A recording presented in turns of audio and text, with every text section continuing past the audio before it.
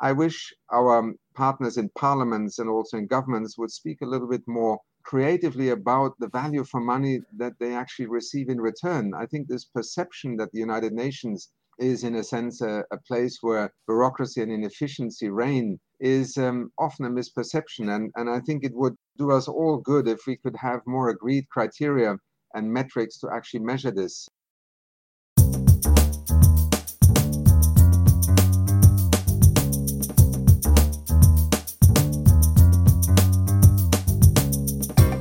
You are listening to In Pursuit of Development with Dan Bannock.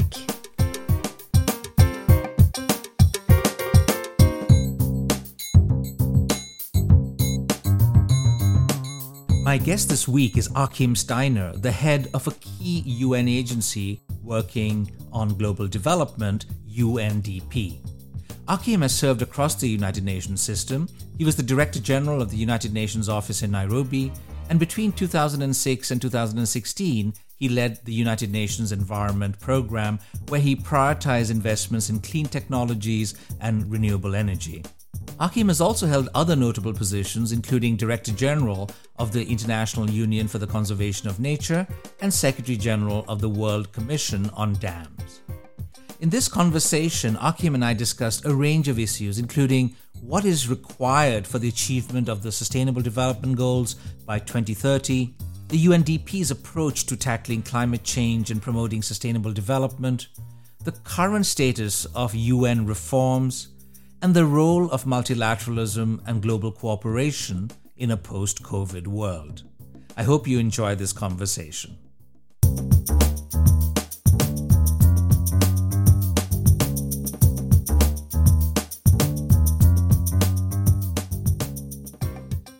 It's great to see you again, Achim. It's been a couple of years since we last met. Welcome to my show. Thank you very much. It's a great pleasure to be with you. Achim, a lot, of course, has happened since we last met, not least the pandemic. And I'm aware, as all of my listeners, I'm sure, are aware, that the UN General Assembly, the 76th session, was recently held. And I know that you attended several of these sessions. There were lots of interesting discussions. The theme for the session was, of course, building resilience through hope to recover from the pandemic. And I believe all kinds of issues were discussed. Of course, there was food systems, climate, energy. What, according to you, were the main takeaways, Achim, from this meeting of world leaders who were actually able to come and meet in person for the first time in a while?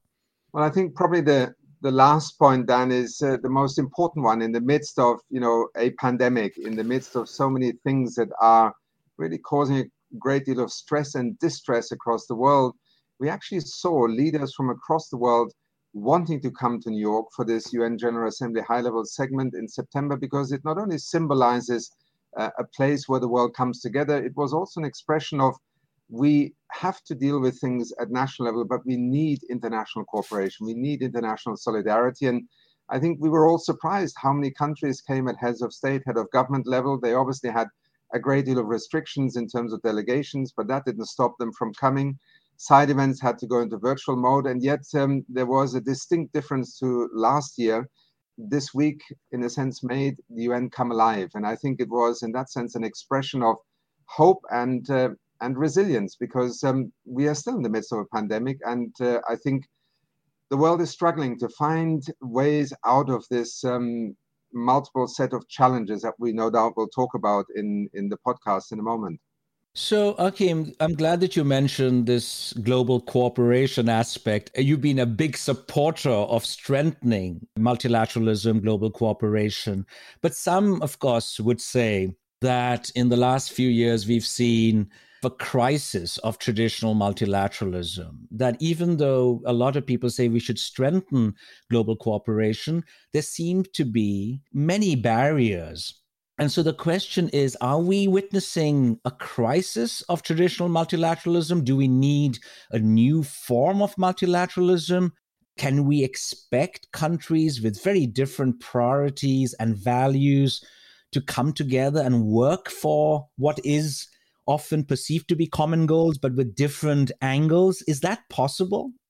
And let me begin by saying, I think since 1945 and for the past 75 years, there have always been some who have seen the United Nations in crisis and multilateralism being put into question. So I think, to my understanding of history, this is not something new. Indeed, multilateralism in some respects is a perma-crisis because it's the constant tension between national sovereignty, between a collective commitment to act together and then the deviation that may come out of political moments in a country's history or events such as this pandemic or the Cold War. So, the UN just celebrated its 75th anniversary. Its ideas, its ideals, I think, are as uncontested as they were 75 years ago. And yet the 75-year history of the United Nations is, in a sense, full of moments when people question the Security Council, the ability to act collectively, the United Nations with its specialized agencies, funds, and programs being able to make a difference. So there is a constant and perhaps justified also set of questions. But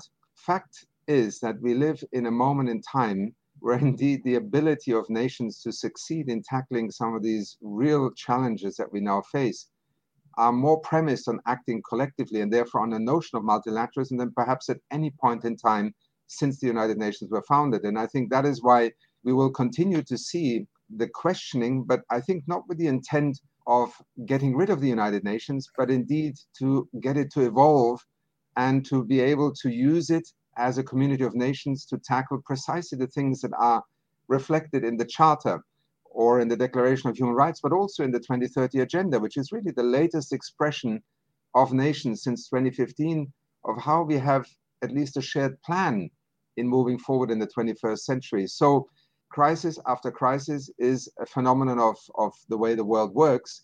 The question is, does the United Nations provide, first of all, a center of gravity for nations to be able to continue to talk to one another, secondly, to stand up responses. And I think there are many examples in the past where we have succeeded. There are many examples where we have failed. And I think that is the reality of multilateralism. There's something new, at least it appears to me, what we've witnessed because of the pandemic, that there's much more interest now in global public goods and the provision of global public goods. And you're right about the 2030 Agenda. In fact, for me, that is a wonderful expression of a global public good in terms of sustainable development. But because of the pandemic, because of, some would claim, the failure of COVAX vaccine distribution, what we are witnessing is a situation where inequalities have become extremely stark. And these global inequalities are leading some developing countries to question the motives of, say, richer countries. And in that sense, I wonder whether we have, in many ways, made it difficult for countries to come together the next time there's a crisis of such magnitude. Well, let's first of all note that where we began this conversation with this year's UN General Assembly session, I think one of the very clear things that happened here is that nations were talking to each other and through the General Assembly to the world at large, precisely to articulate the phenomenon of some called it vaccine apartheid, vaccine famine, vaccine inequity. Indeed, the Secretary General yesterday with the Director General of the WHO again held a press conference to try and tackle this terrible situation that we face right now. So I think everybody is justified in, recognizing in where we are right now on the vaccine front, that there has been a significant failure. In some ways, we had an extraordinary breakthrough with science. And the United Nations indeed last year put forward COVAX precisely to avoid the kind of situation that the world is now in, where those who either have the money or have control over the production have access to vaccines and the rest of the world comes somewhere down the line. This is not only fundamentally unacceptable from an ethical point of view, but it also is self-defeating in terms of the pandemic and containing the virus itself. So the United Nations set up COVAX, approached countries and said, we need financing now, that is last year, in order to be able to put in the orders that allow us to then ensure that we have a more equitable access and distribution of vaccines. Unfortunately, the world, as it has on a number of occasions, failed multilateralism at this moment because it did not step up and provide the United Nations with the means. So what happened? The UN essentially had to step to the back of the queue in terms of orders and was not able to roll out COVAX, while countries who had production and funds had essentially cornered the market and could vaccinate their populations. this is a lesson in why multilateralism is not just something you use when the fire has already broken out. Multilateralism is meant to prevent crisis, not simply to be an ambulance or a fire brigade service when things have already gone wrong. And I think COVID-19 will continue to teach us some very hard lessons here. Yeah, I can't agree with you more. I'm a big fan of multilateralism, but whenever there are these discussions, Achim, about stepping up global public investments, providing global public goods, whenever there's talk about the world coming together, we end up overlooking the fact, the politics of global cooperation. And without mentioning, specific countries, there are differences in terms of the vision for global development and the terms that are required for the promotion of global development. And in terms of, the vaccine nationalism issue, we see that there is growing dissatisfaction in some parts of the world that the rich countries are being very selfish. And I'm wondering whether you think somehow the credibility of the UN has slipped in recent months, in recent years, or do you think it has been enhanced? What is, in your view, the status of the UN brand today? That's a tough question to answer, because I think it depends on what you are judging the UN for and who you are in the world. I think in some respects, there will be many who will be disappointed, because if you assume that the United Nations is a counter proposition to vaccine nationalism, then clearly we have only partially succeeded. The fact that at the end of the day, nations had to come back together and are using the WHO and COVAX, and the Secretary General also continuously appealing to the G20 to show leadership, and all of these things in a sense converge to nations perhaps now recognizing more clearly that they cannot only ask things of multilateralism or the United Nations, they must also step up and contribute. And I think this will always be a tension that is there. But if you ask me about the brand, well, we actually did a very big survey on the occasion of the 75th anniversary of the United Nations. And I think, in many ways, the idea and ideals, which I mentioned at the beginning of our podcast, I think remain very much ones that define the UN brand, and that is in large part by the vast majority of people across the world seen as something positive. Where I think you will, and quite rightly, point to is the failures of not the brand, but then the world working through the United Nations actually being able to live up to the expectations. And we have as many failures as we have successes. Sometimes it is also the moment in time. People are rightly getting increasingly frustrated with the lack of progress or the speed with which we're progressing on issues such as climate change. And yet I would say, imagine if the United Nations had not put in place an intergovernmental panel on climate change, the science, so to speak, being liberated from national interest and informing the world about where we were 30 years ago. A framework convention that is as emblematic for intransigence and inertia as it is sometimes for extraordinary breakthroughs. Look at the Paris Agreement. I think we probably have to acknowledge that more often than not, we cannot live up to people's expectations. But I think far more often than people might be aware, the UN is foundational to things that we then take for granted in our world. And that perhaps is a conversation that merits drilling deeper in the way that the UN communicates its daily work also to the public. Achim, I've always been fascinated with the UNDP. It is, of course, one of the most important, influential, major actors in global development. And you have, of course, a long sort of track record in the UN. You've headed the UNEP, you head UNDP. How is it to actually lead this organization, this huge organization that operates in so many parts of the world? What would you say to the listeners? What are the challenges, and how joyful is it to be in New York and head UNDP? Well, let me first of all say it's an extraordinary responsibility, because, as you say, UNDP is amongst the largest of the UN entities. It's active in 170 countries. Just to give you a sense of the dimensions, and your listeners, we have 20,000 staff working across the world. We, at any point in time, are supporting countries through about 4,500 to 5,000 projects. So it's a it's a tremendous responsibility, first of all, the duty of care of staff, but also to the promise of UNDP, the integrity of what we offer. And in that sense, it's a lot of pressure because clearly an organization of this size needs to constantly question itself. It needs to evolve its operating systems.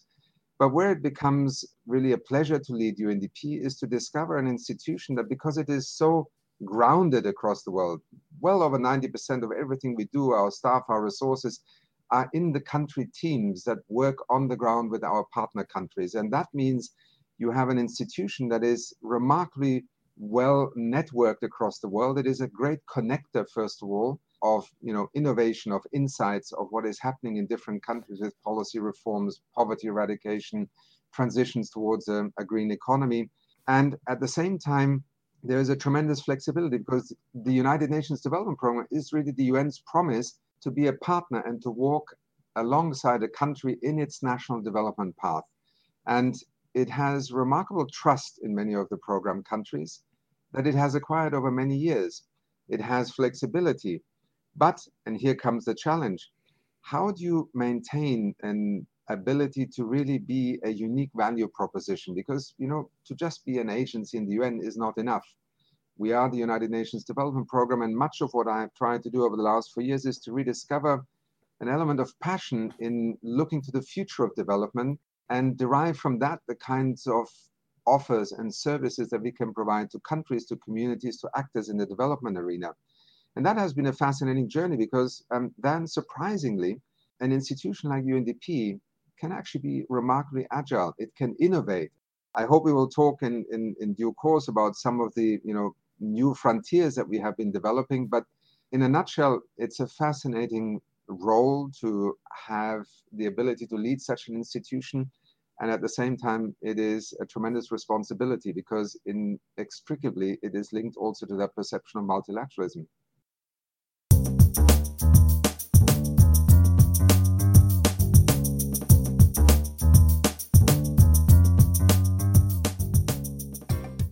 In a lot of studies that I've seen, including some done by my colleagues that actually rank the UN agencies, UNDP comes out on top on many of these rankings. You do have a lot of influence, and I've seen this in China, in India, in Malawi, very different countries. The UNDP resident coordinator has enormous influence and knowledge and oversight over some of the development challenges. But one thing I wanted to ask you, Achim, is that development, the notion of development is, of course, a very contested topic. It's a notion that not everyone agrees what it actually means.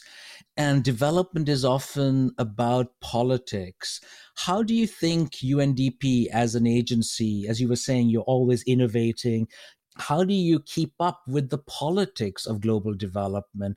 It must be surely a challenge to be involved in political decisions or to influence political decisions, and yet at the same time, not impose your views and decisions on others.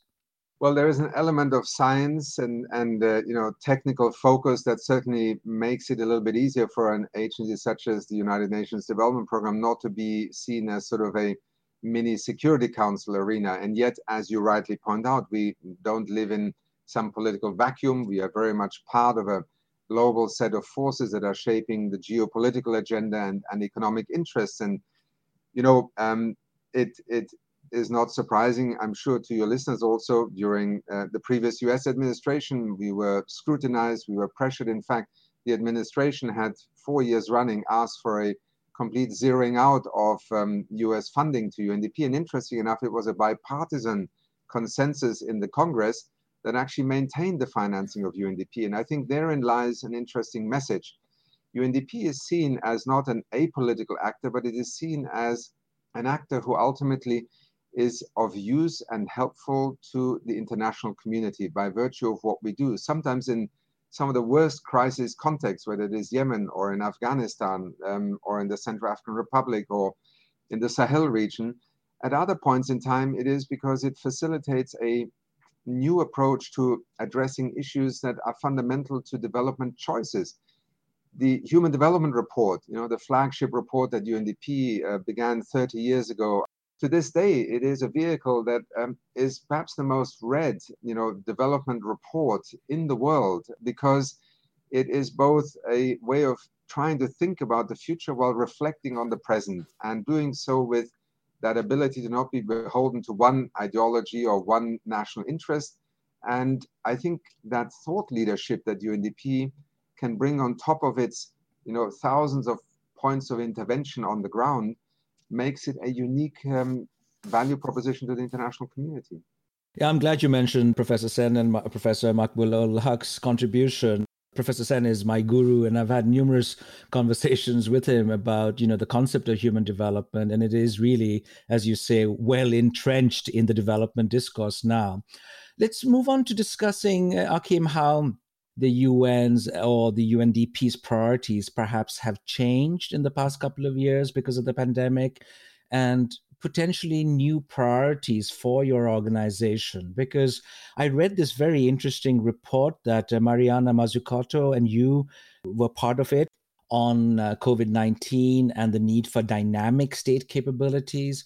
And I found that really fascinating because in many ways, one could learn from the experience that we've had, that, you could create safety nets for informal sector workers.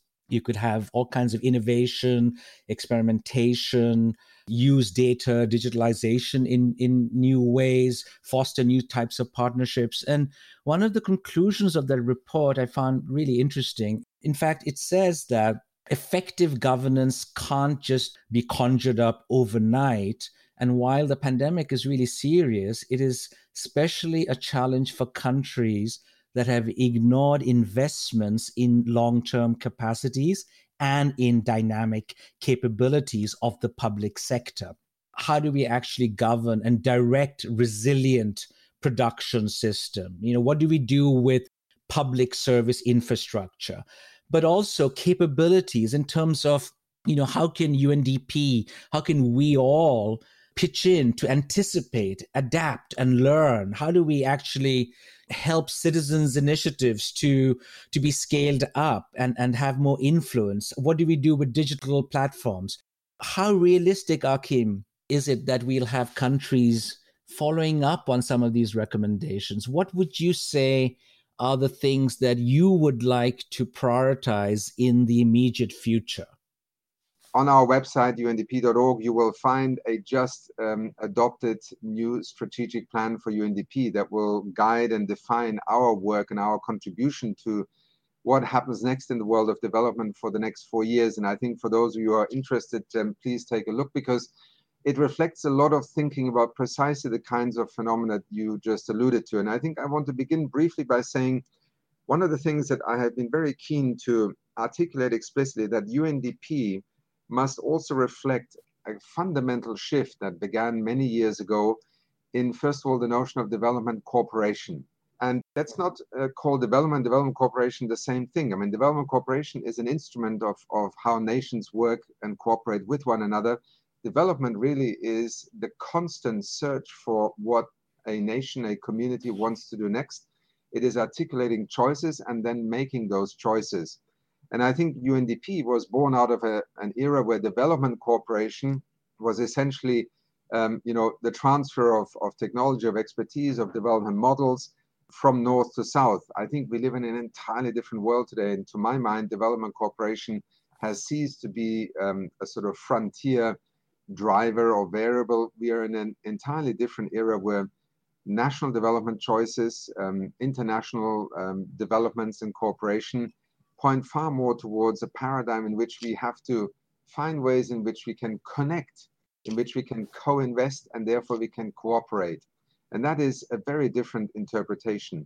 Now, another key feature, I think, of the shifts that have happened just in the last maybe 5 to 10 years is that we have overcome this polarity that for so long defined the development discourse. There were those who believed that state-led development was the only option, and it was public policy that was going to advance development.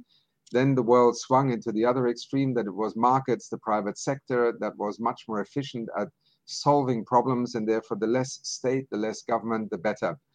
I think, as always, when you go to the extremes, you find that you probably do need to correct for those. And we are in an era today where the interaction between public policy and markets and the private sector and consumers is, I think, a far more dynamic and integrated way of thinking. And that is partly where we are now really exploring new frontiers. Take the notion of investment. We have massive challenges ahead of us in terms of inequality, climate change, energy transitions, digitalization.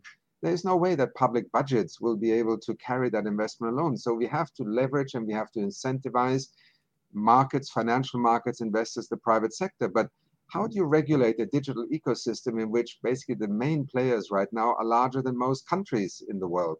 And that is one of the interesting frontiers. So digitalization, I think, has emerged as perhaps the most dramatic variable that has changed in just a few years. And the pandemic has very much illustrated, and I would argue probably moved us forward by 5 years in terms of the application of digital, but also to understand how it will permeate virtually every aspect of development.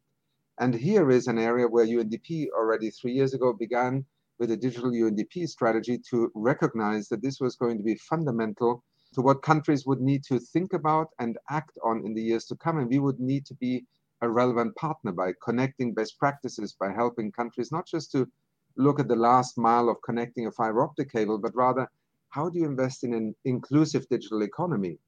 And so to your point about the paper that we published together with Mariana's Institute, dynamic capabilities of the public sector is very much where UNDP is focusing on. How do we support governments in, first of all, having the ability to look forward, to anticipate what is happening, then arrive at a consensus on not just the technological or financial side, but also the normative side of the decisions that need to be made. Digitalization could be the greatest driver of inequality in the next few years. That was the 2019 Human Development Report alert. It could also be the greatest driver of greater equity. It will not happen by default. This is by design of choices in public policy and investment. So here are a few examples of how, when I talk about making UNDP a vehicle for countries to be able to work on the future of development, it is very much about the choices that need to be articulated clearly within a country.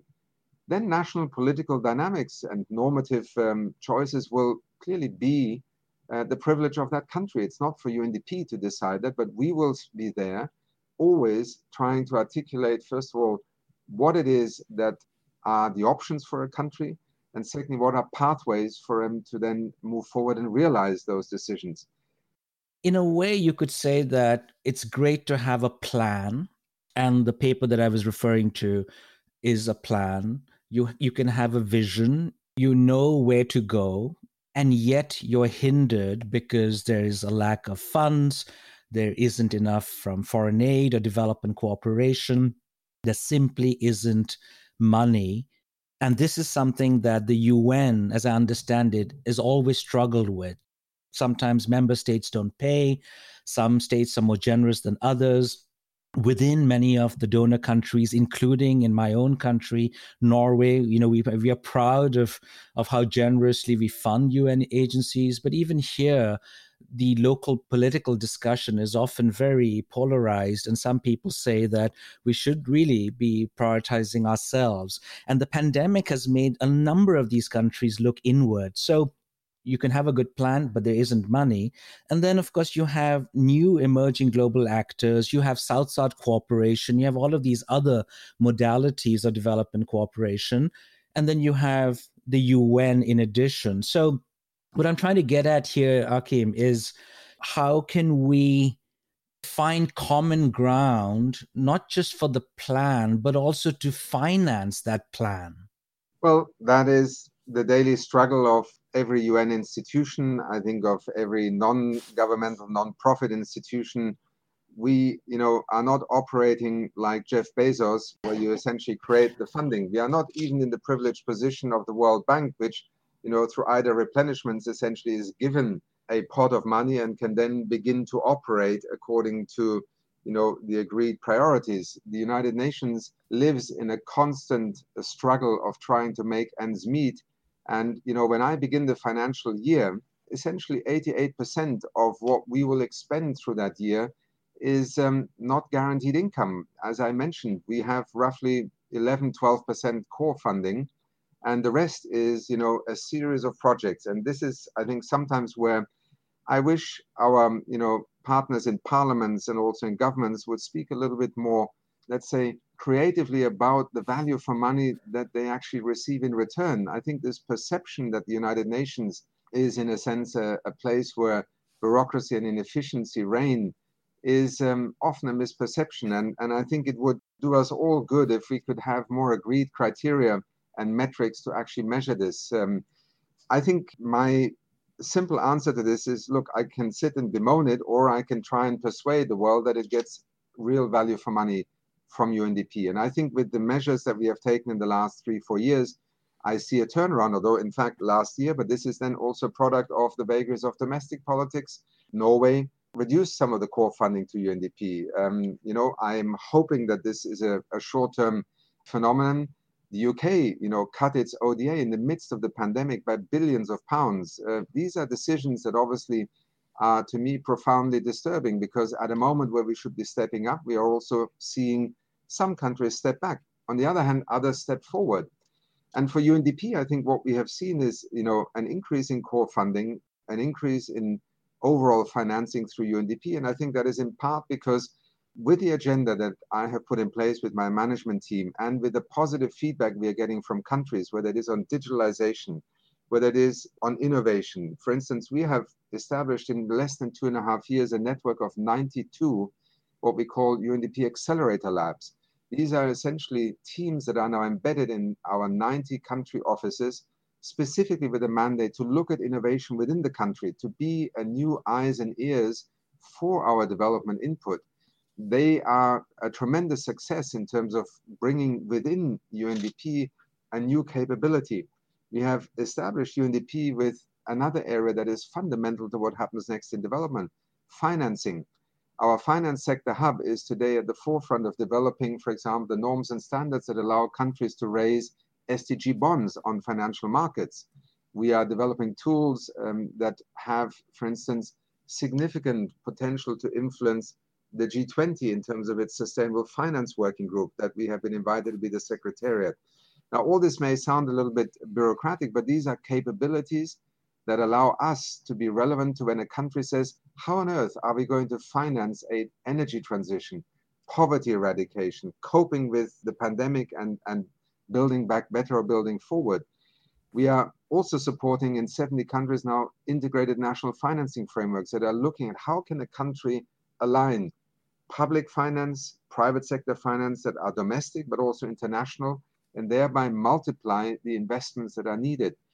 These are the frontiers of enabling different decisions to emerge, and our strategic plan has also therefore made UNDP much more ambitious. For instance, on an issue such as climate change, we simply cannot go on just doing pilot projects or small distinct projects. We made a climate promise 2 years ago to support 100 countries in preparing their national climate strategies for Glasgow.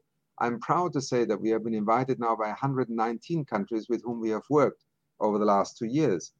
We have also made a commitment in our new strategic plan that in the next 4 years we will try, I cannot guarantee it because it depends, as you say, on funding, financing, many factors, but to be central to being able to support 500 million people, 500 million people, to gain access to clean energy, because we simply have reached a point in time where significant transformational actions are necessary. And an institution like UNDP has to commit itself to be part of that ambition.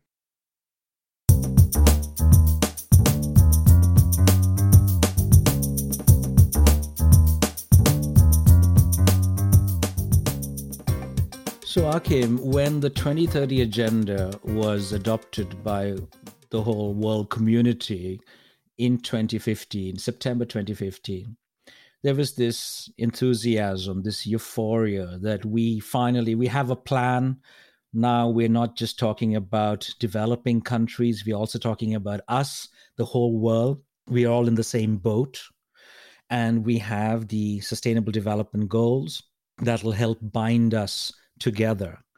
And staying on the issue of financing, one of the crucial elements of this plan, the 2030 Agenda, was that the private sector should be involved, right? Actively. Now, I've never seen the private sector show as much enthusiasm for global development as they have since 2015. However, others would say that that enthusiasm has not translated into adequate financing. What are your thoughts there in terms of the role of the private sector in bankrolling the SDGs? Let's begin by acknowledging that I think the private sector writ large has been in some ways far more engaged and interested in understanding the SDGs than they were with the Millennium Development Goals, which to me was a surprise. Mm-hmm. Began to some extent, with, for example, seeing at the World Economic Forum in Davos in, the stands and the window fronts where, the big corporations then have their meetings. The logo, the symbols of the 17 SDG goals appear, and some cynics said, well, they're so nice and colorful in the window front. But let's put that skepticism aside for a moment. I think, particularly when you look at the finance sector, it is quite remarkable how they have begun to look at the SDGs as something that actually has to do with their core business and the future of their business, and that then I think has to do with something that I've often understood out of these discussions with financial sector leaders. They look at the future in terms of risks. And, to me, it became increasingly clear that what we did in 2015 and the years leading up to it is translate a shared sense of the major risks that confronted us as nations, and on which essentially being able to act on them would require us to act together. So the SDGs are, if you want, an inverse articulation of the great risks to our common future, and where we are bound to have to work together if you want to tackle them. So these 17 goals suddenly become actually quite a comfortable template through which to look at the future, look at risks, and therefore the finance sector, I think, began to realize very early on, if we could get governments and public policy to tackle some of these issues, this would reduce the risk for us as a world financial market. And therefore, we have an interest in promoting action on the SDGs. Now, the second step, obviously, is to get the finance world to invest and to co-finance the SDG implementation. That has been slower. And interesting enough, this was one of the triggers for when I began to initiate the finance and SDG impact work in UNDP 3 years ago. The finance sector told us, look, we don't need you on the financial engineering, but where we really struggle is on the impact front, impact intelligence, impact monitoring, because there is more and more capital that is asking for us to be seen to be investing in good outcomes. So how do we do this? And that's why we developed these SDG impact norms and standards. And, just in the first few months, it's been interesting. From Mexico, 2 SDG bonds, both close to, I think, $1 billion. Uzbekistan, the New Development Bank, all in the range of $800 to $1 billion, taking, in a sense, the SDGs as a way to go to the financial markets and raise capital. And that is how, a very significant new, I think, opportunity arises for countries, first of all, to be able to leverage financial markets with the SDGs, and secondly, for financial sector actors to finally step up and be part of the solution through the very essence of what they have, namely money and funds, as opposed to simply being spectators and thereby becoming part of the problem, which is so often where we have found in the past the finance sector not being an ally in driving consequential shifts and transformations. Yeah, when I've spoken to some of the major CEOs who've shown considerable interest in sustainable development, they've said a bit of the same thing as you just pointed out, that, we're willing, but we are not sure about the risks involved. We don't know. We don't have enough local information. Maybe academics should help us. We need somebody to guide us. And so that was one set of issues in terms of knowledge, in terms of information. Another had to do with, cushioning risks, that we need public sector guarantees. We should not be allowed to take the risks on our own. And that has led to, as I'm sure you're aware, many people, doubting the genuine intention, because some private sector actors, in fact, many, are making the argument that being involved in sustainable development is win-win. It's good for the company, good for profits, and it's good for the world. But others are more skeptical, saying, look at what has happened with COVAX and all the subsidies that the pharmaceuticals got. that, it is all about just profits and not giving something back. So I find that debate to be extremely polarized, that while, yes, there are companies showing a lot of interest, there are also other parts of society that are pushing back and are accusing the private sector of SDG proofing or SDG washing their activities. Look, this is neither a new debate nor will it ever disappear, because I think it is a legitimate debate. I think it's a legitimate way to question whether, genuine the net outcome of, let's say, a public-private partnership or a co-investment strategy, or leveraging, financial sector actors in investing in SDG outcomes really does produce these results. And I think, as always, where it is critical for us to think carefully about this is, how do regulatory frameworks, how does the public policy environment create the conditions whereby these outcomes actually become possible? Let's take the vaccines, for example. We put them all in one pot, but the fact of the matter is that Pfizer, BioNTech, and Moderna are essentially increasing their prices already now in new orders. This is a multi-billion-dollar business that is growing exponentially. AstraZeneca, from the beginning with the University of Oxford, committed to actually not making the provision of these vaccines a profit-making enterprise. So, as always, there are different kinds of businesses and different kinds of business leaders. And I think what we need to figure out is, the fact that business want to make profit, I think most of us can acknowledge, is essentially not a sin. The question is when it becomes to the detriment of society.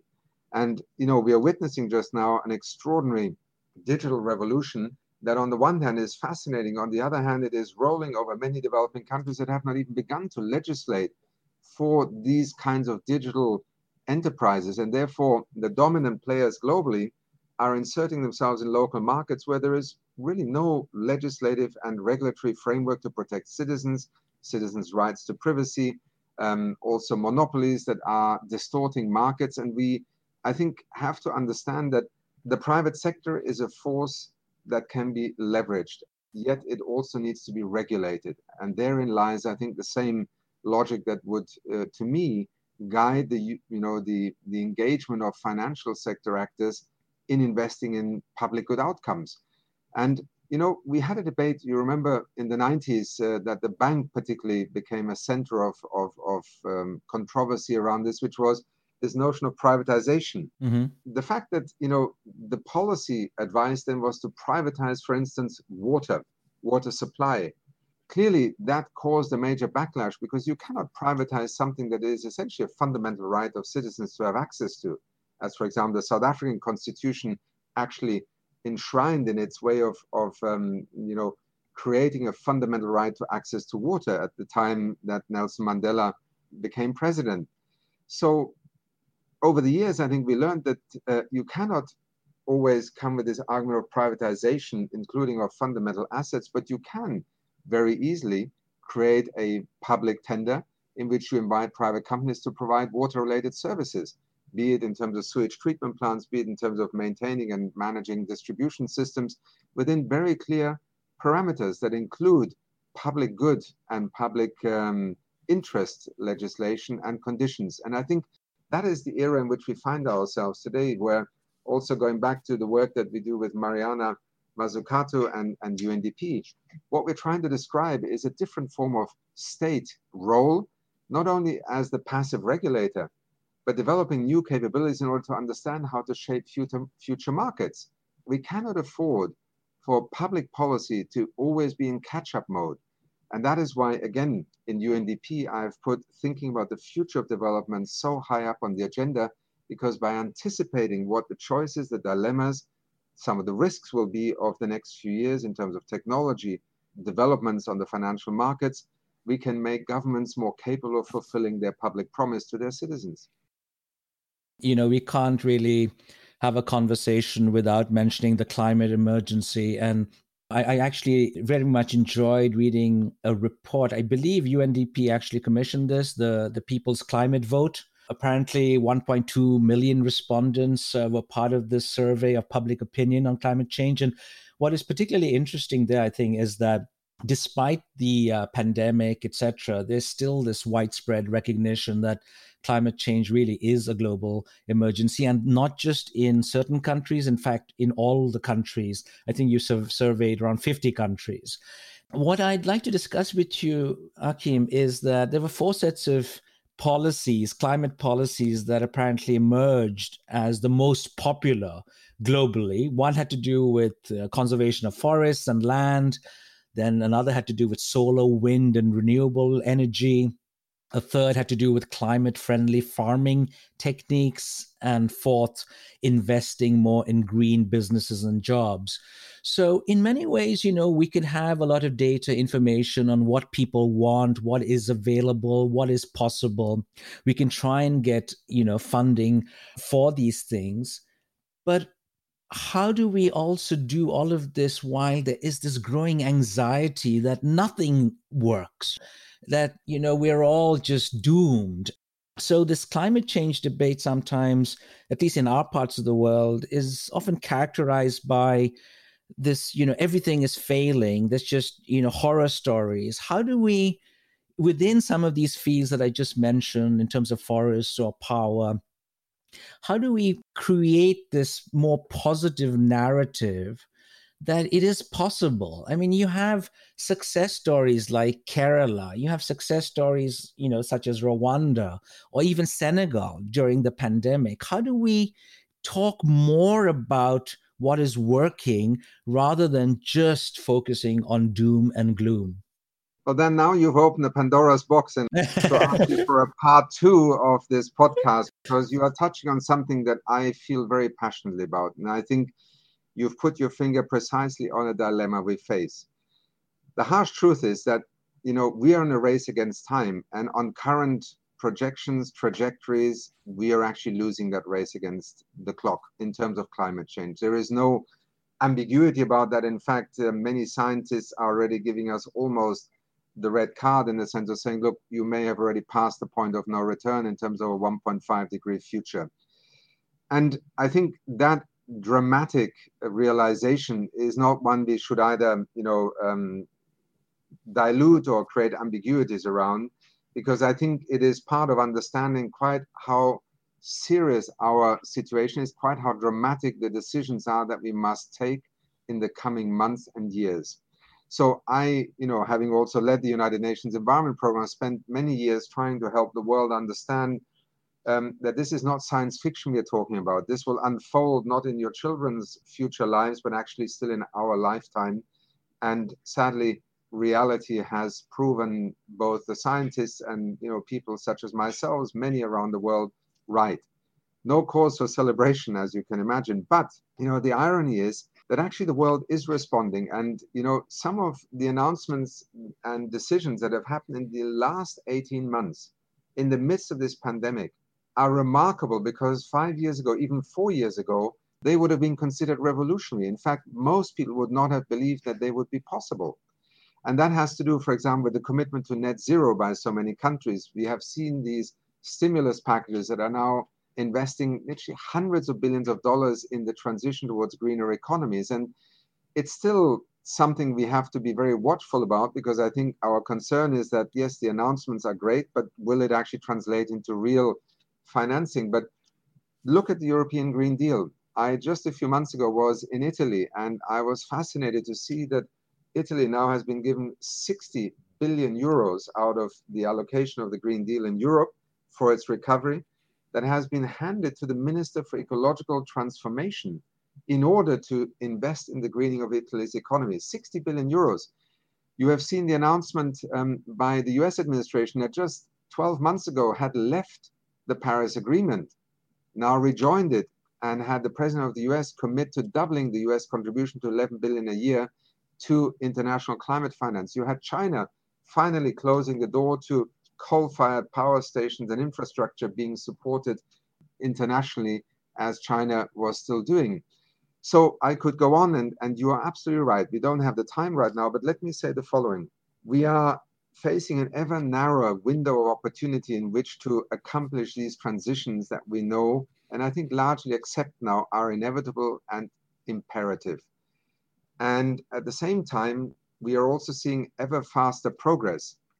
And what the Paris Agreement tried to design into this was to recognize the inability of the world in one, big step to align in terms of what is needed with what we were able to deliver. That's why the Paris Agreement also had this 5-year cycle of raising the levels of ambition.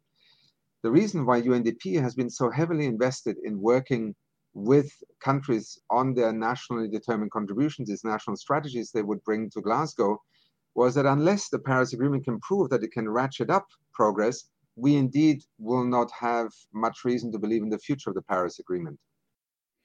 Achim, one final question, if you can briefly reflect on. You just mentioned that, of course, the UN celebrated 75 years last year. 25 years from now, what will the UN look like? I think it will, in fact, still be judged by and be driven by the very principles and ideals that I think brought it into existence in 1945. Remember, it was in the darkest moment of the Second World War, not after the Second World War, that the future design of a United Nations was actually conceived of, and people began to develop it. And I think sometimes, as I've said before, out of the darkest moments in human history come some of the most bold and courageous ideas. So I think the United Nations as an ideal and an idea will be with us in 25 years' time. What the United Nations will do, how it will have evolved, how it will also have changed and reflects better the true diversity of the world in a 21st century economic context, political shifts, that I think is something that everybody is struggling with right now. Clearly, the UN has been in a lock-in in terms of its political evolution, and I think that's perhaps the frontier that the Secretary General has also signaled we need to now take on with his common agenda.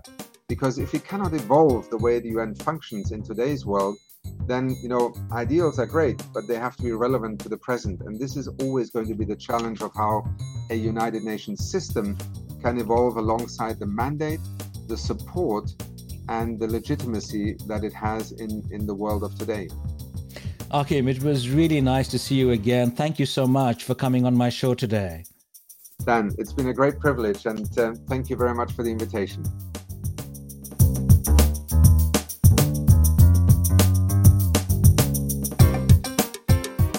If you enjoyed this podcast, please spread the news among your friends and share it on social media. The Twitter handle for this podcast is GlobalDevPod.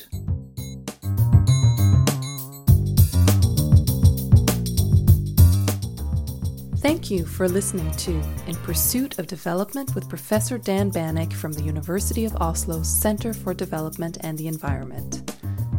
Please email your questions, comments, and suggestions to inpursuitofdevelopment@gmail.com.